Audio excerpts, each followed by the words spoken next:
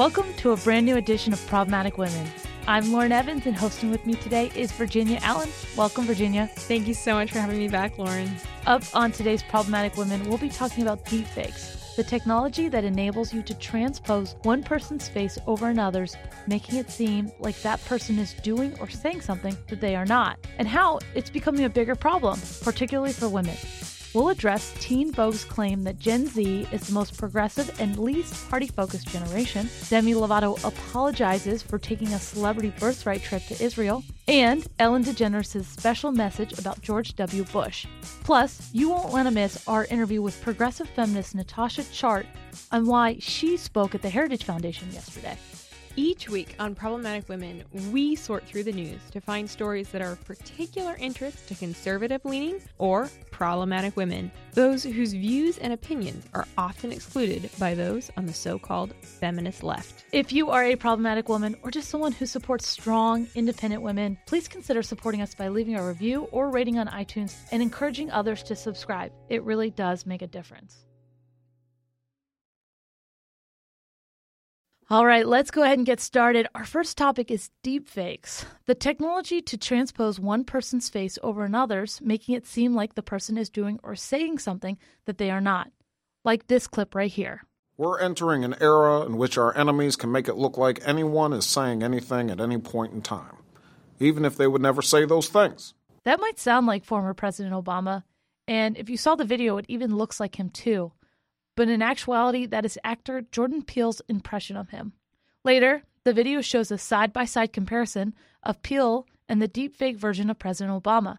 As Peele's lips move, deepfake Obama's lips mirrors in response.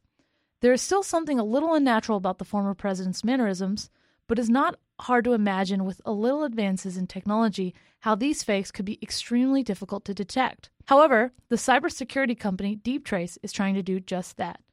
Reported in a recent CNN article, Deeptrace found that there are over 14,000 deepfake videos online. 96% of those videos were some form of porn. National security or threats to elections are normally the worries discussed first in regards to the deepfakes, but the impact on private citizens should be just as concerning. Deeptrace found several businesses that offer to do deepfake videos, some costing as little as $3 per video. We've already heard a lot about things like revenge porn. How do you think the presence of deepfakes plays into that discussion? The issue of deepfakes and revenge porn, they are intricately connected. For our listeners that maybe aren't familiar with that term revenge porn, essentially that means that a boyfriend or a girlfriend who has pictures or videos of their ex can sell those or post them on the internet. Usually those are images, maybe they're nude images or just images where someone's scantily clothed. So now if you think about revenge porn in light of deepfakes, you could take someone's face and post it on another body and have them, be doing something or saying something that they never did or said, but that is quite explicit. Yeah, imagine if someone used a deepfake. It's not just video, it can be audio as well, to call your boss and curse out your boss. There's no explaining to your boss that wasn't me because it sounded exactly like you. Yeah, and it's something that not a lot of people, I feel like at this point, are super familiar with what deepfakes is. I was even interested as we were typing out in a Word doc about deepfakes, it still underlines it in red. It doesn't recognize that it's a word yet. So it's something that's very new. We're still being familiarized with it as a society, but increasingly it's becoming a major issue. And I think in the coming years, we're only going to see that increase. Yeah, it's a scary fact to wrap your mind around. One day, what we see and what we hear, we can't validate because we don't know if it's actually real. Yeah. So, Lauren, why do you think that deepfakes are just becoming such a problem now? It's really where we're at with technology. So if anyone's ever used like Photoshop or Microsoft Paint, they'll know how it's really easy to take one person and make them look totally different. So what AI is able to do, it's able to automate this process. And the more that the computer does it, and the better it gets at it, right? So we're both with the software able to do this more easily. And then also with the hardware, back in the day, 20, 30 years ago, there were only a couple computers in the whole world that could handle AI and this kind of thing. And now, your phone is such a great computer in your pocket. So kind of these two things converging with one another makes it that anybody can find this on the internet and run it on as long as they have a halfway decent computer. You think about the apps that we have on our phones, and just a month ago, everyone was sending around and posting pictures of people looking old, and it was just super easy. You just download the app and you could put in anyone's photo and it would age you by like 40 years. So that's essentially the type of technology that we're talking about, right? Yeah, very similar. What it does is it kind of picks focal points on your face and it'll track it, and then it'll superimpose other images on top of your face. So kind of think when you use, the Snapchat filter of the dog where the tongue comes out, it's similar to that, but it's pasting another person's face on your face. So in this postmodern world that we live in, where truth is constantly being questioned, what should people do knowing that even when, they see something, it might not be accurate? Wow, I don't even know where to start with this question. I think it just shows that the important things in our world don't change with technology. It's your friends, it's your family, and it's your faith. And if you're confident in these three things, there's no such thing as deep fakes.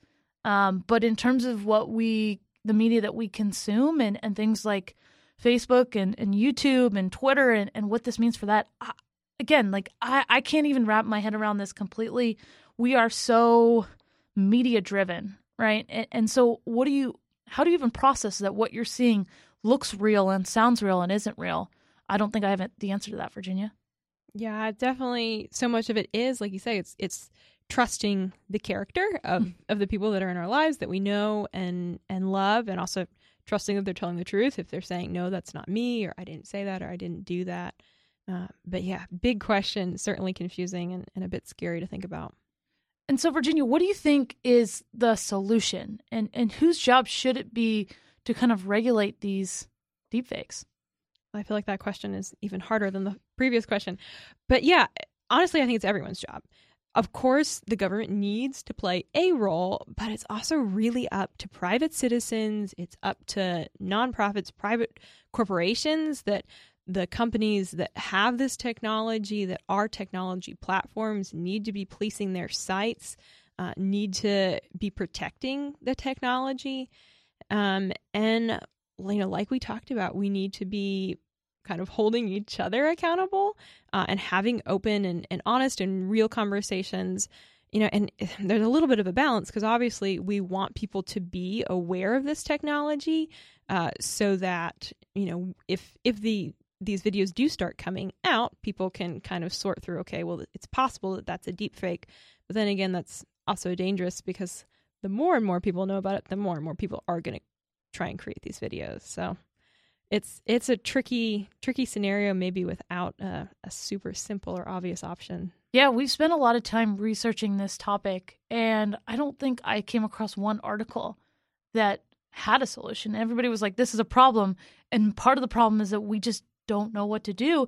And one of the biggest problems with Facebook and YouTube, they're really trying to combat this, but there's a layer of satire that can be used with deepfakes, so they can't just ban all deepfakes. And as Virginia, like you mentioned at the top, as these are getting better and better, they're going to be even harder and harder to even detect and take down. I was speaking with Heritage Policy Analyst Klon Kitchen, and he was telling me about one private solution that's actually kind of scary, where celebrities hire basically people to track them all the time, and so they can verify where they are and what they're doing, which is such a major privacy concern. But to a celebrity who's having issues with, pornographic deepfakes or deepfakes that are making them do anything else nefarious, their privacy is worth someone saying like, oh no, that wasn't her, because at 8 p.m. on Tuesday, November 17th, she was, in Spain and not in the United States where this was filmed. So even some of the free market solutions really aren't great solutions. No, they're not. I mean, that's such a sad commentary, I think, on kind of the state of society, that someone would literally have to hire kind of a full-time person to follow them around just to confirm that they are where they say that they were. Obviously we have not figured this one out yet, but we will certainly keep you all posted as new developments come out and more research and and this scenario of deepfake. And in the meantime, the Heritage Foundation did a really great event not too long ago. I would recommend. Marco Rubio was involved. It's online at heritage.org. It's called Deepfakes, a Looming Challenge for Privacy, Democracy, and National Security.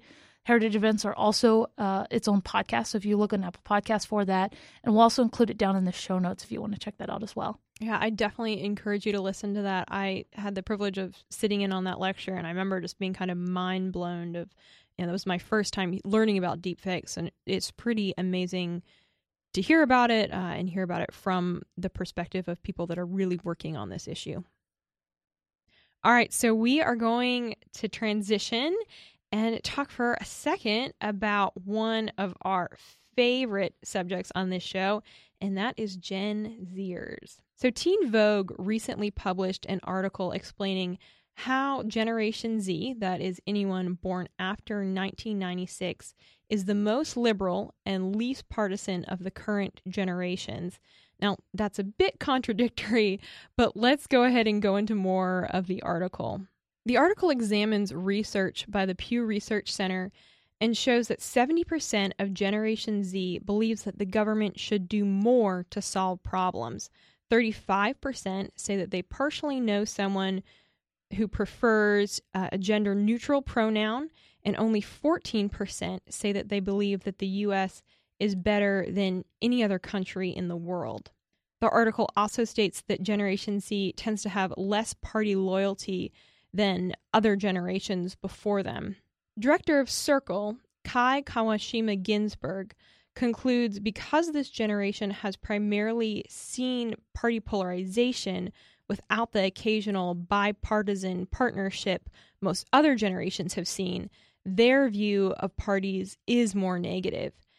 She said someone in Generation Z may have seen a Supreme Court nominee get beaten down by an opposing party, or some bills not even making it to the floor, and it's really hard to put your trust in that system. It's easier in a way to dismiss everything surrounding a system that you see as dysfunctional. And political parties are part of that system.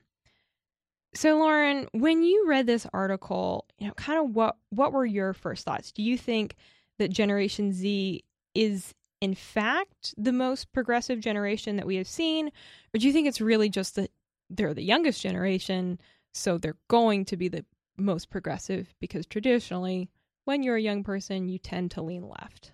Yeah, they always say if you're not a liberal when you're young, you don't have a heart. And if you're not a conservative when you're old, you don't have a brain. But I don't know. I think it's difficult because on one hand, I do think part of this is just young people are kind of high in the sky idealists. They haven't really experienced what life is.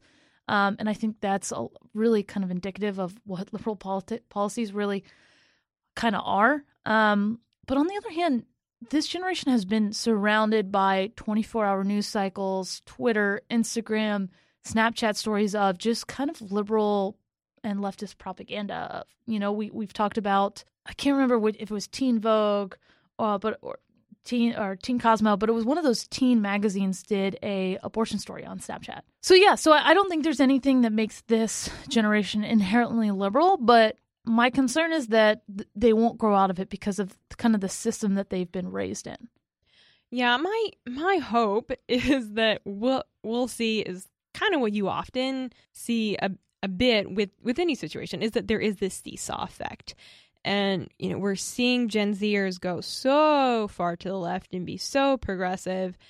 And I think there's a chance that at some point that seesaw will kind of tip back to the other side and they'll kind of say, wait a second, this is a little further than makes sense, than we thought we were going, than is practical. And so, we'll see. It's hard to obviously know for sure. But I was interested by the fact that this article did address the fact that so many other generations have been a part of seeing parties come together in unity, and that really all Generation Z has been exposed to is this constant conflict and constant warring of parties that has created this mistrust between political parties. So, Lauren, one's natural instinct, I think, is to think, well, that's not a good thing that Gen Zers have such a mistrust of political parties. But do you think that there's any positivity in that? In theory, there is. And in theory, we should be thinking kind of outside the greater scope of, you shouldn't be labeled by one party because your ideas are everywhere. I would say usually what happens in bipartisanship is that kind of everybody gets what they don't want. And usually what happens is we move the country leftward. So for our Generation Z listeners out there, this is not a knock on you. We love you. But part of the quote was, someone in Generation Z may have seen a Supreme Court nominee be beaten down by an opposing party or some bills not make it to the floor. This stuff happens in politics. You kind of have to get over it. Even if we had this perfect utopia of everybody gets along, there still has to be disagreement because that's how our government's supposed to work. There's supposed to be debate. There is supposed to be bills that don't make it to the floor. I think with Brett Kavanaugh, we definitely saw that process go too far. But if every time that you get a little bit upset in politics, you want to quit and you want to quit your party, I don't think that's really healthy for that generation to think that way. No, I agree. I think parties play a really integral system and role within the political system, rather. And we see that, in nations that have many, many political parties, it honestly just creates a lot of confusion. But you can't just have one party there. It's healthy to have the tension and have the debates and have the differing sides that are advocating for different viewpoints. That creates a natural check on power. All right, we are going to take a quick break, and I want to tell you all about one of our other awesome podcasts here at the Heritage Foundation.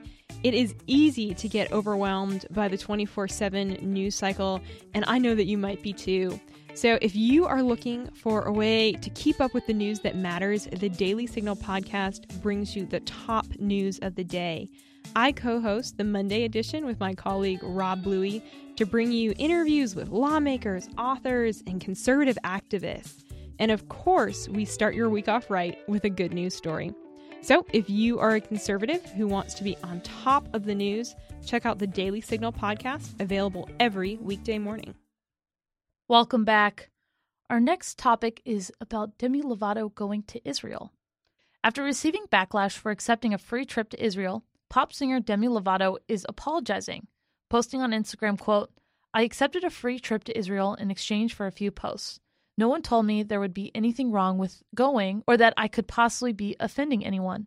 With that being said, I'm sorry if I've hurt or offended anyone. That was not my intention," she wrote. Why she's apologizing? Posting a photo from the Shavah National Center in Jerusalem for Children with Special Needs, the Holocaust Remembrance Center in Jerusalem, and a photo that showed her being baptized in the Jordan River, the same place that Jesus was baptized. The horror. Critics say she failed to acknowledge the Israel-Palestine conflict in any post, and some even accused her of taking a political stance on the conflict. Here's a sample of what she shared on Instagram. Quote, "I was raised Christian and have Jewish ancestors. When I was offered an amazing opportunity to visit the places I'd read about in the Bible growing up, I said yes. There is something absolutely magical about Israel. I've never felt such a sense of spirituality or connection to God, something I've been missing for a few years now." Virginia, she said the trip was supposed to be a spiritual experience, not a political statement. But is that even possible anymore? Should she have predicted the backlash that ensued? It should be possible to go to a country and have a vacation and go there to connect with the Lord and with your family roots and have it not be political. That seems pretty basic in my mind, and it's certainly sad that she received so much backlash for a trip that was obviously so impactful for her and so positive. And, should she have predicted the backlash? Maybe. I don't think she should have had to have. Again, I think this is just a sad commentary on how divided we are right now as a country, that everyone has to have a hot take on even Demi Lovato's vacation. But her going and having a spiritual experience, I think, should have been just that. Virginia, one of the craziest parts of the story is that people look at celebrities like Demi Lovato as if they have all the answers. And this Palestinian-Israeli conflict is probably one of the biggest conflicts of our time. So why do you think people think that she's able to fix this through a couple tweets and really put this hate on her for that? I think it's misconstruing the kind of power that Demi Lovato has, because she does have power. She has incredible influence, but in a cultural sense, not in a political sense. To quote Uncle Ben from Spider-Man, with great power comes great responsibility. And Demi Lovato does have great power, just not necessarily in a political sense, nor should she in a political sense, because she's a performer, and that's what she does well, and that's what she should keep doing. But we shouldn't be looking to her to set policy or make recommendations for how Israel and Palestine should settle their differences. Yeah, and she said in her Instagram post that she was apologizing because it felt right, but I think it's kind of sad that it feels right for her to be apologizing for not being able to come up with this answer, because she is only one woman. She is not a scholar on this issue. She really just took a trip to see relics from her religion and to learn a new culture. Absolutely. I think anyone should have the freedom to know that they can travel to any country, and it's not a political statement. We need to be traveling in order to further our education, to learn about the world, and to see things from different perspectives. The good news is that Demi's mom, who attended the trip with her, is not backing down and apologizing. She posted on Instagram, quote, "Praying at the Western Wall with my beautiful daughter at Didi Lovato, Demi's handle, in the old city of Jerusalem was the highlight of my trip to Israel. I will never forget that day, or that trip as we celebrated life and Christianity as we learned about the Jewish faith while listening to the Muslim call to prayer. There was no fighting, no judgment, no cruel words, only love. And I will unapologetically go again one day."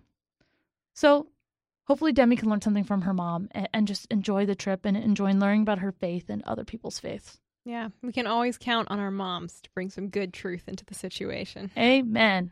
All right, so let's talk for a second about another situation that unfortunately has created some strife in our country over the past week or so.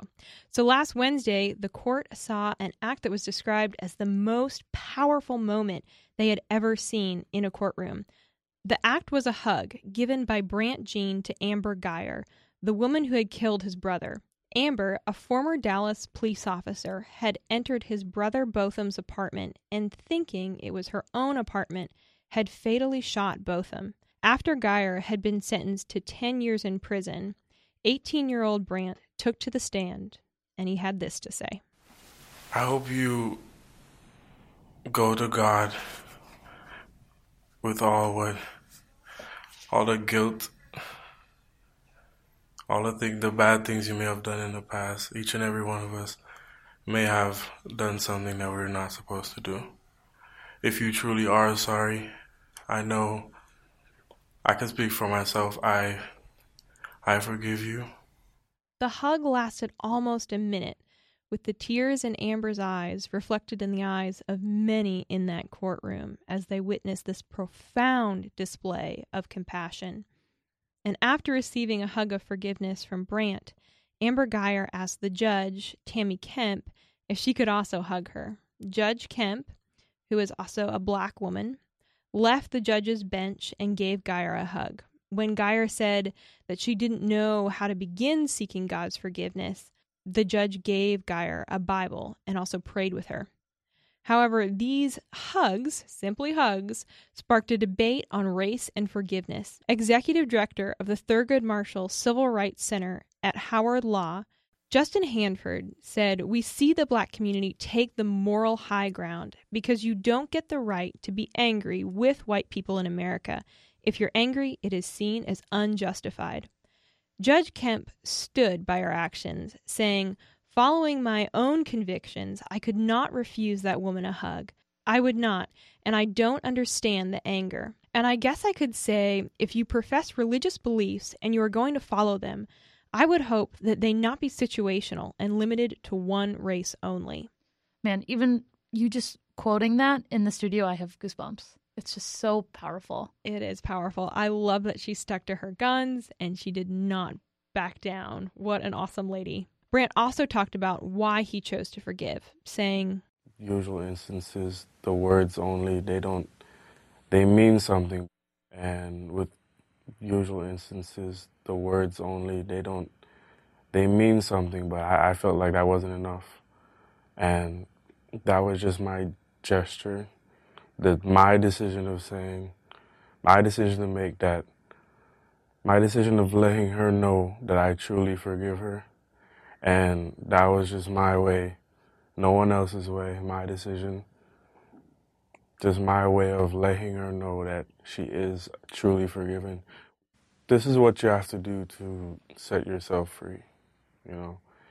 I didn't really plan on living the rest of my life, you know, hating this woman. I know that there's something called peace of mind, and that's the type of stuff you need to do to have peace of mind. That is why I wake up happy in the morning. That is why I want to live happy later on in my life. Wow, Brant is speaking some truth. So, Lauren, when you first heard this story about this powerful act of forgiveness, what were your first thoughts? Wow. Brant is 18 years old, and he is on national television forgiving the woman who killed his brother. I can't think of an example of someone having the heart of Christ. That's his religion, and that's my religion. And so it's just a really powerful testimony of when you are able to forgive. It's such a confidence that you have in your faith that you're able to forgive someone like this. So, I mean, it just kind of takes you aback that there are people like this who are spiritually mature and willing to just come to peace with other people, even when they've done a lot of harm. And then, like I mentioned, the judge's response as well, where she kind of doubled down on what Brant was doing and saying, you know, take my Bible. Like, what is important here is your salvation. So yeah, I just think it's really powerful and something as a nation we should be focusing on, kind of the good, even if you're not religious, seeing what faith can do and what really forgiveness can do for someone. He said he's at peace. He wakes up in the morning and he's not angry. And I think we're very angry in our society right now. Yeah, it is such a powerful and beautiful display, like kind of humanity at its very best. You know, forgiveness it's not an easy thing to do. It is a choice, and it's a difficult choice to make, and it takes a ton of courage to, my goodness, he lost his brother, and to stand there and say, I forgive you, that was the most powerful and courageous thing he possibly could have done. But like you said, this has led to some debate and controversy, especially on Twitter. Did you ever think that a moment like this would spark such negativity and lead to further division in our country? Yeah, I can't speak to the racial component of it because I am a white person and I can't empathize with what it's like growing up being African American in our society. But I think the whole point of this is it's about faith. It's not about race. It's about living out what you're saying that you're going to do. And I think people who try to make this a race issue, they're really missing the point of this person did one of the worst things that you can do to somebody. I can't imagine if someone hurt one of my sisters, I'd be on a plane down to Florida, ready to beat them up. But he was able to even put that aside. We can't even put, minor disagreements about Demi Lovato going to Israel aside, and we want to attack people. But he was able to do this in such a mature way. And I think that's why it's so disappointing that this 18-year-old kind of went out of his way to do something so kind and set such a good example.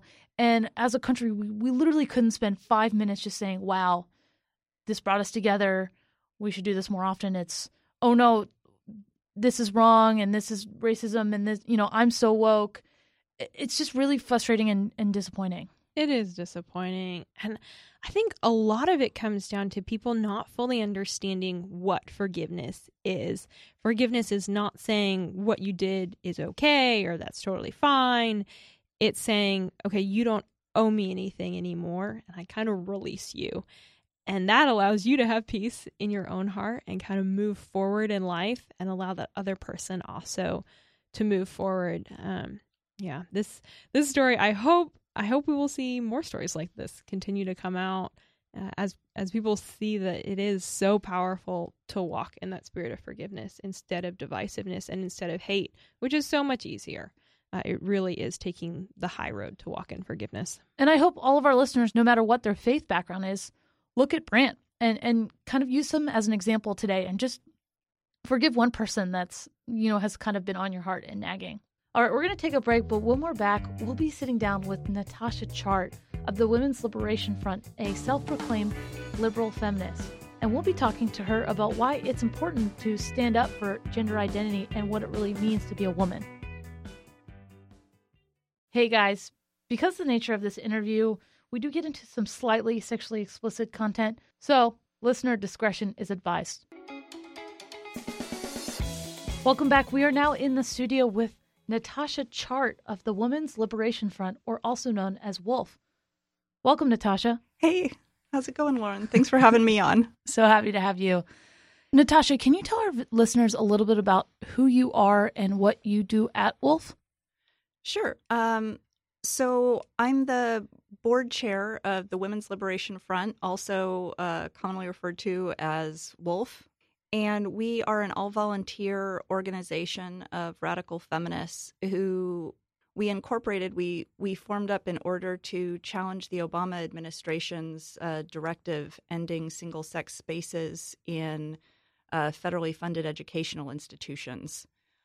Because we thought someone should challenge that in court, and no one else seemed to be stepping up to do it, so we did. And what is the type of work that WOLF is now pursuing? Well, we're still doing the same kind of legal advocacy. So many other suits have been brought over this issue that, our resources are scarce. We don't have any paid staff at all. So we've been mainly filing amicus briefs, friend of the court briefs, in other cases to advance our ideas of how the law should be interpreted and work from a radical feminist perspective. We've been deplatformed in the media. The progressive press tries to pretend that we absolutely don't exist to the extent that they can, although that's becoming harder for them now. And so one of our rationales was, well, you can't deplatform us from the court. Like, you're not going to, protest the federal court and be like, you can't allow this brief in. And then they'll say, oh, well, this brief is very problematic and we will reject it on that ground. They don't do that. So we're like, well, if we can't be heard anywhere else, we can be heard in court like everybody else. There you go. It's a great approach to take. So, Natasha, you brought up women's only spaces as one of the motivating factors for your group. Can you explain to our listeners why women's only spaces are important? In our view, one of the most important things to feminism as a practice, as a process issue, is that women are discouraged from expressing solidarity with each other across all kinds of lines. And as part of our work, that seems over and over again, and it's just reinforced every time, there's some round of fighting or argument or discussion over some new factional split, to encourage women to try to relate to each other in solidarity, to stand with each other and to say, we may not have everything in common, but we can agree on this and I'm going to support you. Or, even if I don't want to be part of what you're doing, I'm not going to try to tear you down. And that's just the foundation of any successful political movement, where you have to bring in a lot of people and you can't just rely on the tiny number of people who agree with you, because there's never going to be some huge vast majority that agree with you. It's a nation of 330, I think, roughly million people. You're never going to get everybody to say, oh yes, we all agree on this one thing. You can't even get dentists to all agree on sugared gum. So, as they say. So you can't get that. You have to work. And women are discouraged from having that kind of solidarity with each other that's common to every successful political movement. You have to cultivate that. That's the biggest stumbling block. And encouraging women-only space it sounds, I don't know, it's not a high, complicated concept, but it has transformative properties. Natasha, groups like the Women's March typically end up intertwining feminism and transgender issues, but WWOOF takes a different stand. Why? Well, because gender identity is about men saying that they're women. And to some extent, now you have more women saying, oh, well, I'm really not like the other girls. I am actually a man, for a number of reasons. But that strain of activism would not have had so much success if it wasn't men insisting that they have the right to be treated in all aspects of the law and society as women. And this is not only impossible. So, like, if you're someone who has a commitment to speaking the truth and to, relying on the facts, it's intellectually offensive. But it's also offensive to feminist principles, which is about, women expressing solidarity with each other. And, here are these men coming in and saying, we need to be at the center of your movement. We need to be at the center of your concern. We are the most oppressed, most vulnerable women. And it's like some white guy who is like, he's a married dad and he's an executive at a bank and, like, that is not the most vulnerable, oppressed woman in the world. I'm sorry. That's just not true. And it's not feminist. And we can't support it. But a lot of women on the left, like in the Women's March, they will not be allowed to do the other work that they want to do at all on the left, because all of the men on the left have decided to say to these other men, oh, well, if you want to dress like that, and if you want to call yourself that, well, I guess you're not a real man after all, which is pretty sexist of them, frankly. So you go off and be with the women. And that's not our problem. But, like, we didn't come up with that. Like, if men are worried about how effeminate men are treated, men should deal with that. Apparently everybody agrees that, like, men's bathrooms are some terribly scary, violent place. I mean, I don't know what those guys are doing in there. Like, seriously, search yourselves out. But that's not women's problem to deal with, or they'll bring up like, oh, well, these feminine presenting men are treated badly in men's prison. Like, a lot of men are treated badly in men's prisons. Men who are gay, young men, someone who's just not very physically as strong as the other guys. Like, maybe the real issue that needs to be addressed there is that men's prisons are terribly unsafe. Like, deal with that problem for everybody. That's its own issue. It deserves its own strain of advocacy. It deserves its own, people speaking up strongly who've been affected by it. Lumping it in by saying, oh, this is a women's issue. Just put this section of men who are affected in the women's prison. That doesn't address the problem. It just puts it off on women. That's not fair. Natasha, you have been very busy this week. You were speaking about the Harris Supreme Court case that was heard on October 8th, which is the case where a employee of a funeral home transitioned from identifying as a man to identifying as a woman. And because they would not wear the men's dress code for the funeral home, the funeral director fired the employee, and now the employee is suing him for discrimination. Can you tell us kind of what were you doing, what were you speaking about, and why this case is so important to you? Well, part of what I was speaking about yesterday is the intimidation tactics that have been levied against women on the left, the sexual harassment, the firings. It's like, so many of the people who were with the ACLU demonstration were like, oh, well, LGBT people have the right to work. It's like, I mean, and I agree with this, like that those folks have the right to fair employment and non-discrimination, all of us. I'm like, yeah, and I'm over here as a bisexual woman standing in solidarity with my lesbian sisters, many of us who've been fired and sexually harassed and received death threats, etc., for just saying, no, men can't be women. That's not a real thing. And where's our right to be employed and to have our opinions. But the thing about the Harris case is it's been presented very dishonestly, and in some cases by ACLU staff, as being about sex-based dress codes. And that was never a question before the court. Even, if you read through the documents, it says that, like, that's not under issue. There's a line in the petitioner's brief that ACLU wrote for Amy Stevens, the plaintiff, that is talking about how Stevens would have been fine following the women's dress code. That's at the heart of this, that sex-based dress codes weren't the thing. It's their insistence on presenting sex itself as a stereotype of sex, which you can't have a stereotype of something that has no objective definition. A stereotype has to refer at base to a real thing in the world that has some material definition that we can all recognize and wrap our heads around. It's about saying not that you're discriminating against me because I'm a man and I want to wear a dress to work and men should be allowed to wear dresses at work. Totally different question. He's saying, I am a man. I have the right to be treated as a woman under the rules for women. That would reinterpret sex in all of federal law. And I believe that even in the oral arguments that the justices teased out that, like, if this challenge wins, suits on all of these other issues where there are sex-based distinctions would almost certainly follow, and quite rapidly.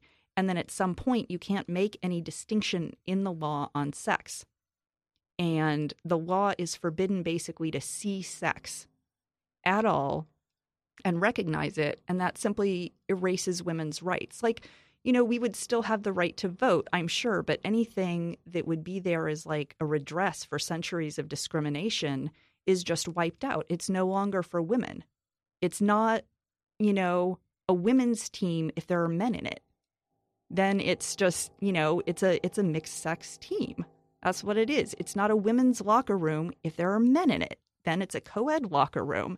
And a lot of women are going to stay back from things like that. So they're not, they're not subject to indecent exposure or voyeurism, or in the case of sports, so they're not subject to injury. They've made the women's amateur rugby teams in the UK mixed sex, basically on the grounds of gender identification. And there was a story just out in the Times UK about this last week that the coaches are quitting because they're worried about women getting their bones broken in rugby matches with these guys. It's a very aggressive, very physical sport, and they're worried about physical injury, and they're just basically being told, well, it's the equalities law. We can't do anything about it. And that, it's not fair. So at WUF, and for you personally, how do you define who a woman is? Well, a woman is an adult human female. As the dictionary definition that Posey Parker over in the UK has made infamous with her T-shirts and stickers and billboard campaigns. And that definition has just become terribly controversial, where, people are saying, oh, well, this is violence and transphobic. And it's like, this is just what women are. It's a biologically determined objective fact that we observe about people. It's not assigned. You see someone's sex. You don't, interpret that. 99.98% of people, it's blatantly obvious whether they are male or female at birth. And it doesn't take, any kind of specialty training to find this out. But that something so basic has been made offensive and unsayable has had this massive cascade of problems, like that, you saw from, if you got to see the rally yesterday, and it's like in sports and employment law, all kinds of non-discrimination law in terms of whether or not you can say when you go to the doctor and you're a woman, I would like a woman to perform my exam, or I would like a woman to chaperone my exam if there's only a male doctor available. Even something so basic to your bodily privacy and sense of safety as that is under question. And it's all because there's this one lie that has to be defended at all costs now. And that lie is that people can change sex by an act of will. And no matter how many laws you make saying that that's possible, it's just not possible. So, Natasha, I guess transition is a bad word to use, but I want to switch topics. You spoke yesterday at Heritage at the Summit on Protecting Children from Sexualization. So what is your biggest concern when these gender identity issues not just affect, adults, but they affect our children? Well, the most blatant problem with that is the physical impact on the children who are transitioned. A lot of them are irreversibly and permanently losing all aspects of adult sexual function. Like some of these children, and pardon for the blunt language, but they will never be able to have an orgasm their entire life. They will never experience this because their sexual organs have been removed by the time they were of majority age to be able to make these kinds of decisions.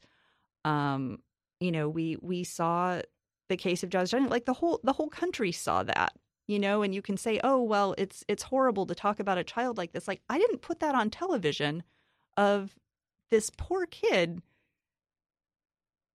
celebrating the physical removal of his once healthy body parts. So that's the biggest impact. And I honestly don't know why that wasn't the moment where a whole bunch of people watching that show and patting themselves on the back for being inclusive didn't stop and think to themselves, hey, wait a minute, what's going on here? What are we celebrating here? What if that was my kid, celebrating a really serious operation like that to themselves, a cosmetic procedure? And I feel like it's a huge lack of empathy that, again, like society will see a boy who maybe acts in a way that we consider effeminate and like, well, it doesn't matter what happens to him. I guess he's not a real boy. He's not a real man. Like whatever happens to his body, we don't care. I don't understand why that didn't stop it. But the other problem is that these kids are being presented as like having the adult capacity and agency to be able to make decisions like that. And that is very much in contradiction to, for instance, a lot of the advocacy groups that used to speak to me, but now will no longer do so, would talk about like the school to prison pipeline. And one of the concepts that's really important to that is that it dehumanizes children to present them as fully capable of making moral decisions on the same level as adults. And so if you have a child, and this happens very often to Black and brown children in the school system, where they do some stupid kid thing. Like most people, you remember back in your life, you did some stupid kid thing, and probably a lot of us, and I know for sure, I look back and I think, oh my God, I'm so glad nobody saw that. And I didn't have to face consequences as an adult for that, because that was really dumb. And I didn't understand. And most of us had the grace from society to be, for the adults around us to be like, kid, you messed up. Let me tell you about it. Let's work on it. Let's not do it again while you're still young enough to figure this out. But these kids are having that protection entirely stripped away from them, and they're being allowed to make very serious decisions that they don't understand, that they haven't experienced because they haven't gone through puberty. Like there are these girls who are being put through menopause before they've had puberty. And that is just, menopause is physically awful, as many, many women can attest, although this is not a thing you talk about a lot, but putting a 14-year-old through it on purpose, she's never gone through having all those feelings and developmental experiences that they're unpleasant. Nobody likes that. Nobody has a good time. Nobody looks back and thinks, oh, puberty, that was the best time of my life. I miss the acne. I miss the aching and the weirdness and the feeling awkward all the time and not knowing, where your arms and legs are, because all of a sudden they're like 6 inches longer than they were last year. And you're like, oh my God, what am I doing? But nobody liked that. But it's important for your formation as an adult person to go through that and to be protected from the consequences of just being that unsettled in yourself and going through all of that with your peers. And these children are being denied that, and they're being dehumanized by people treating them like adults too soon. And my heart aches for these kids. As Lauren mentioned, you spoke on the summit on protecting children from sexualization, and that whole summit can be found on the Heritage Foundation YouTube page. But I want to ask, how did WWOOF end up getting connected with the Heritage Foundation? And did you ever see yourself aligning so closely with conservatives? Wow. Well, so there's a woman. We're part of the Hands Across the Aisle Coalition, which is it's an informal discussion network of women from, there's like every political perspective. There are like liberal pagan goddess worshipers in there, and there are conservative Christians of almost every description. And, I would still consider myself politically, like my personal ideas, I'm a fairly mainstream to progressive Democrat. We're all represented in there, but there's a woman whose child was convinced that they were the opposite sex and has been pushing hard to take steps to transition. And she tried for 4 years to get anyone to please talk about this issue and to raise it in public in a venue where policymakers and the media would start to understand that behind all this happy talk about inclusion and affirmation, there are real harms being done to real people. There are physical injuries. There is destruction of family relationships going on, that people's hearts are breaking and they feel like they can't speak out at all. And she tried for so long, and the only people who answered her and were willing to give her a platform to talk about this was the folks here at Heritage. And she invited us to come. And because we were all getting all of this flack already for being public about opposing gender identity under our own names, she asked if we could help supply speakers, because the parents of these children can't come out and talk. They can't say this stuff. Like, for one thing, they have concerns about their children's medical privacy. For another, some of the parents came to the summit and were talking with us before that. And, one couple was talking about how they felt they couldn't talk to anyone in their church, or how they feel ostracized and like they have to hide things from people, in like local political groups where they had once felt very welcome. This issue has made them feel entirely cut off from their communities, and they're afraid of significant public ostracism, of being cut off from all their networks. And so they asked us to, kind of give voice to this. And the beginning of that panel is my colleague on the board, Jennifer Chavez, reading a number of parent stories, parents who could not come out and do that themselves. And that was how that happened. I wouldn't have predicted that would have happened 5 years ago. I, probably would have said a number of terribly unpleasant and uncollegial things about the idea of even walking in the door here. But here we are. So, and we're glad that you're here. Thank you. And I do want to plug, we did do a short documentary on Hands Across the Aisle, and I did get to meet a lot of your members, and it was just an incredible experience. So I'll make sure to put that documentary in the show notes if any of our listeners want to learn more about the group. But Natasha, we ask pretty much all of our guests this question, is if you identify as a feminist, which I imagine you would, why is identifying as a feminist so important to you? It's because of that, like what I was saying at first about solidarity with other women, is there are certain policy positions that I do think are at the heart of feminism in an outward way. But primarily, it's about standing up to say, I am a woman who puts other women first to whatever extent that I can, wherever I can. And, so I do get people asking, like, how can you be a feminist and talk at the Heritage Foundation? It's like, well, I am a feminist. And so if I show up at the Heritage Foundation, I'm going to do whatever I can while I'm there to be putting women first in whatever way makes sense, in whatever way I can advance those interests that are common to all of us. And that's just what I'm going to do wherever I am.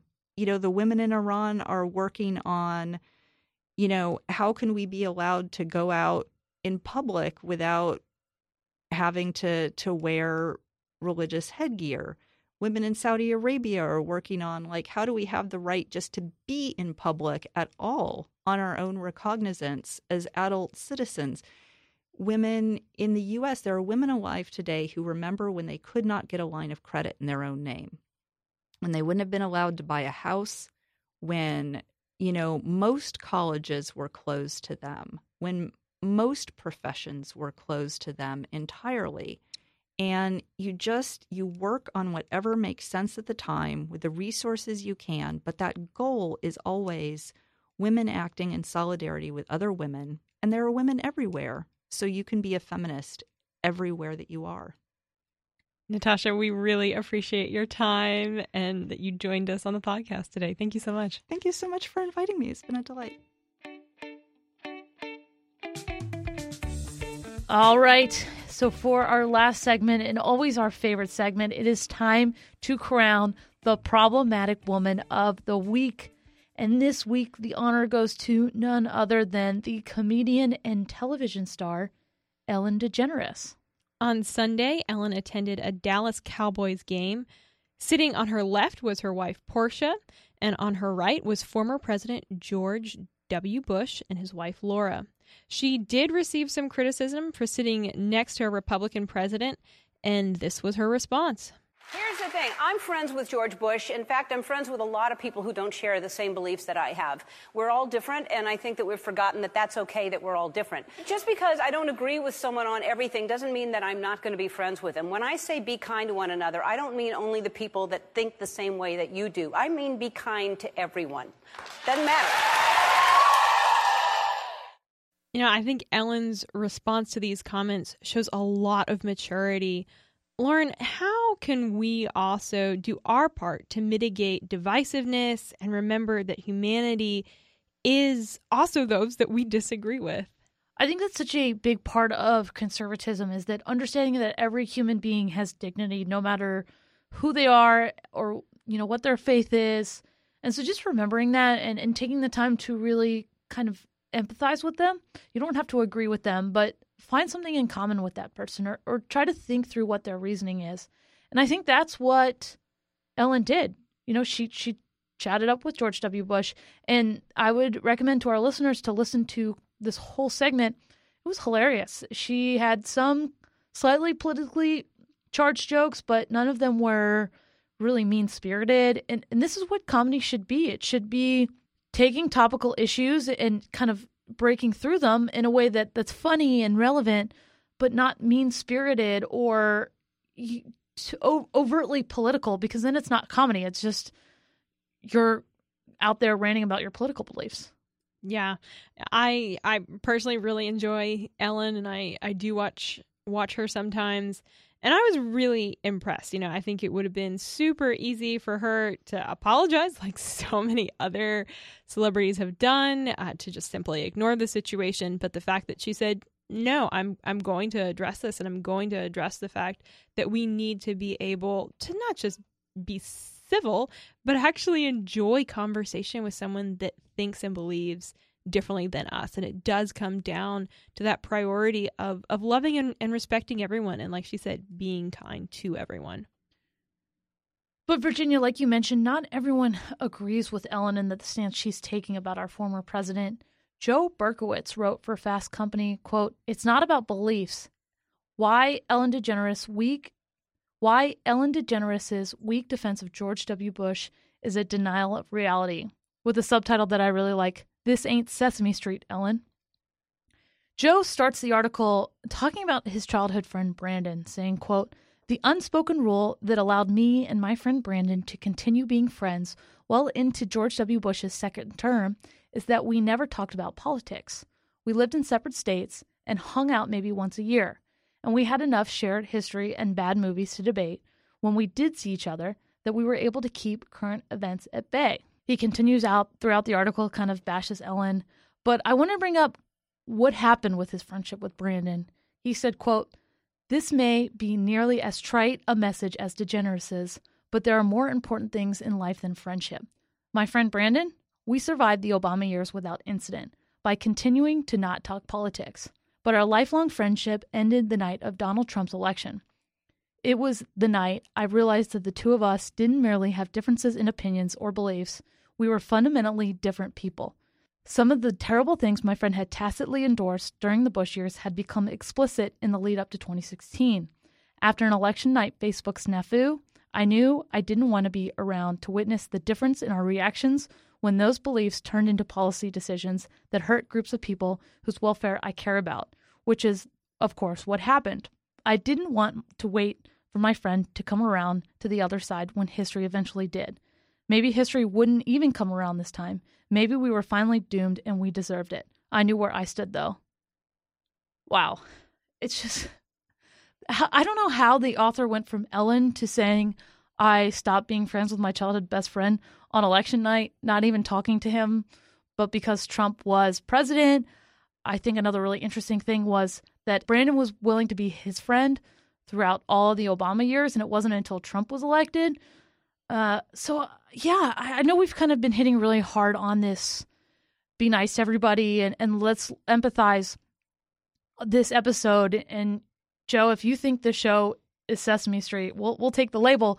But it's just so important to really, in this politically charged and divided times, that you need to stand up for what you believe in, but you also need to take time to be kind and respect others and listen to others, and not throw away lifelong friendships because they voted for a different candidate that you may have. Yeah, that's just so sad.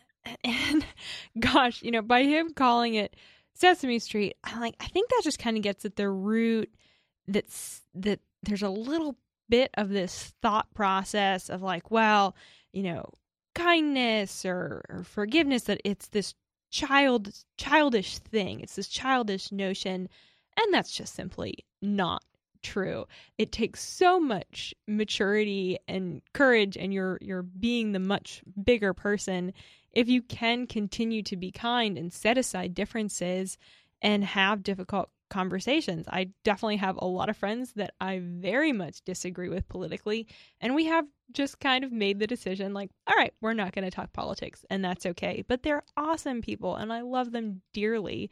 And it's 100% worth being friends with them because they're amazing people, even though we disagree politically. I can't agree anymore. And I'm an Enneagram 8, so I love to debate. And so what me and my friends do, we'll just set aside times of okay, we're going to be talking politics, and then, okay, we're not going to be talking politics, because then whenever any of this kind of debate and disagreement builds up, we're able to get it out, and then you just move on. There's no reason to keep it in and really kind of just ignore it, but there's no reason to let political disagreements just ruin friendships. Yeah, no reason at all. I will say though, Lauren, that is the difference between you and I. So I'm let's just not talk about it. Virginia's a 2, so she loves everyone. I want all the peace. I just want everyone to be happy all the time. Well, I think we should end this week's edition of Problematic Women with that Enneagram reference. Before we let you go, and this is kind of a spur-of-the-moment topic that we're going to discuss, I can't think of a better way to end today's show talking about the Enneagram. It's something that comes up all the time in the office. So it's going to be a question that I'm going to pose to our listeners. Please tweet at us using the hashtag Problematic Women.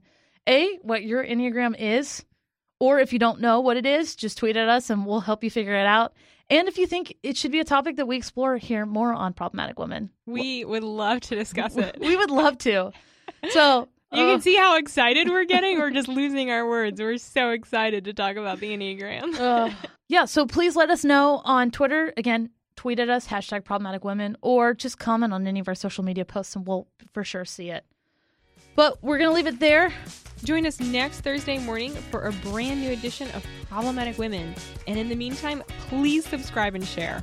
Conservatives need your support in the podcast world, and we would greatly appreciate a 5-star review on Spotify, SoundCloud, iTunes, Overcast, or just wherever you get your podcasts. It makes such a big difference. Have a great week.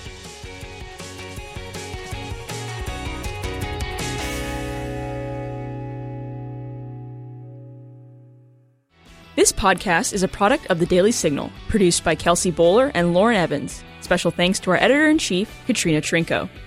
We produce Problematic Women in remembrance of our dear friend and former co-host, Bree Payton.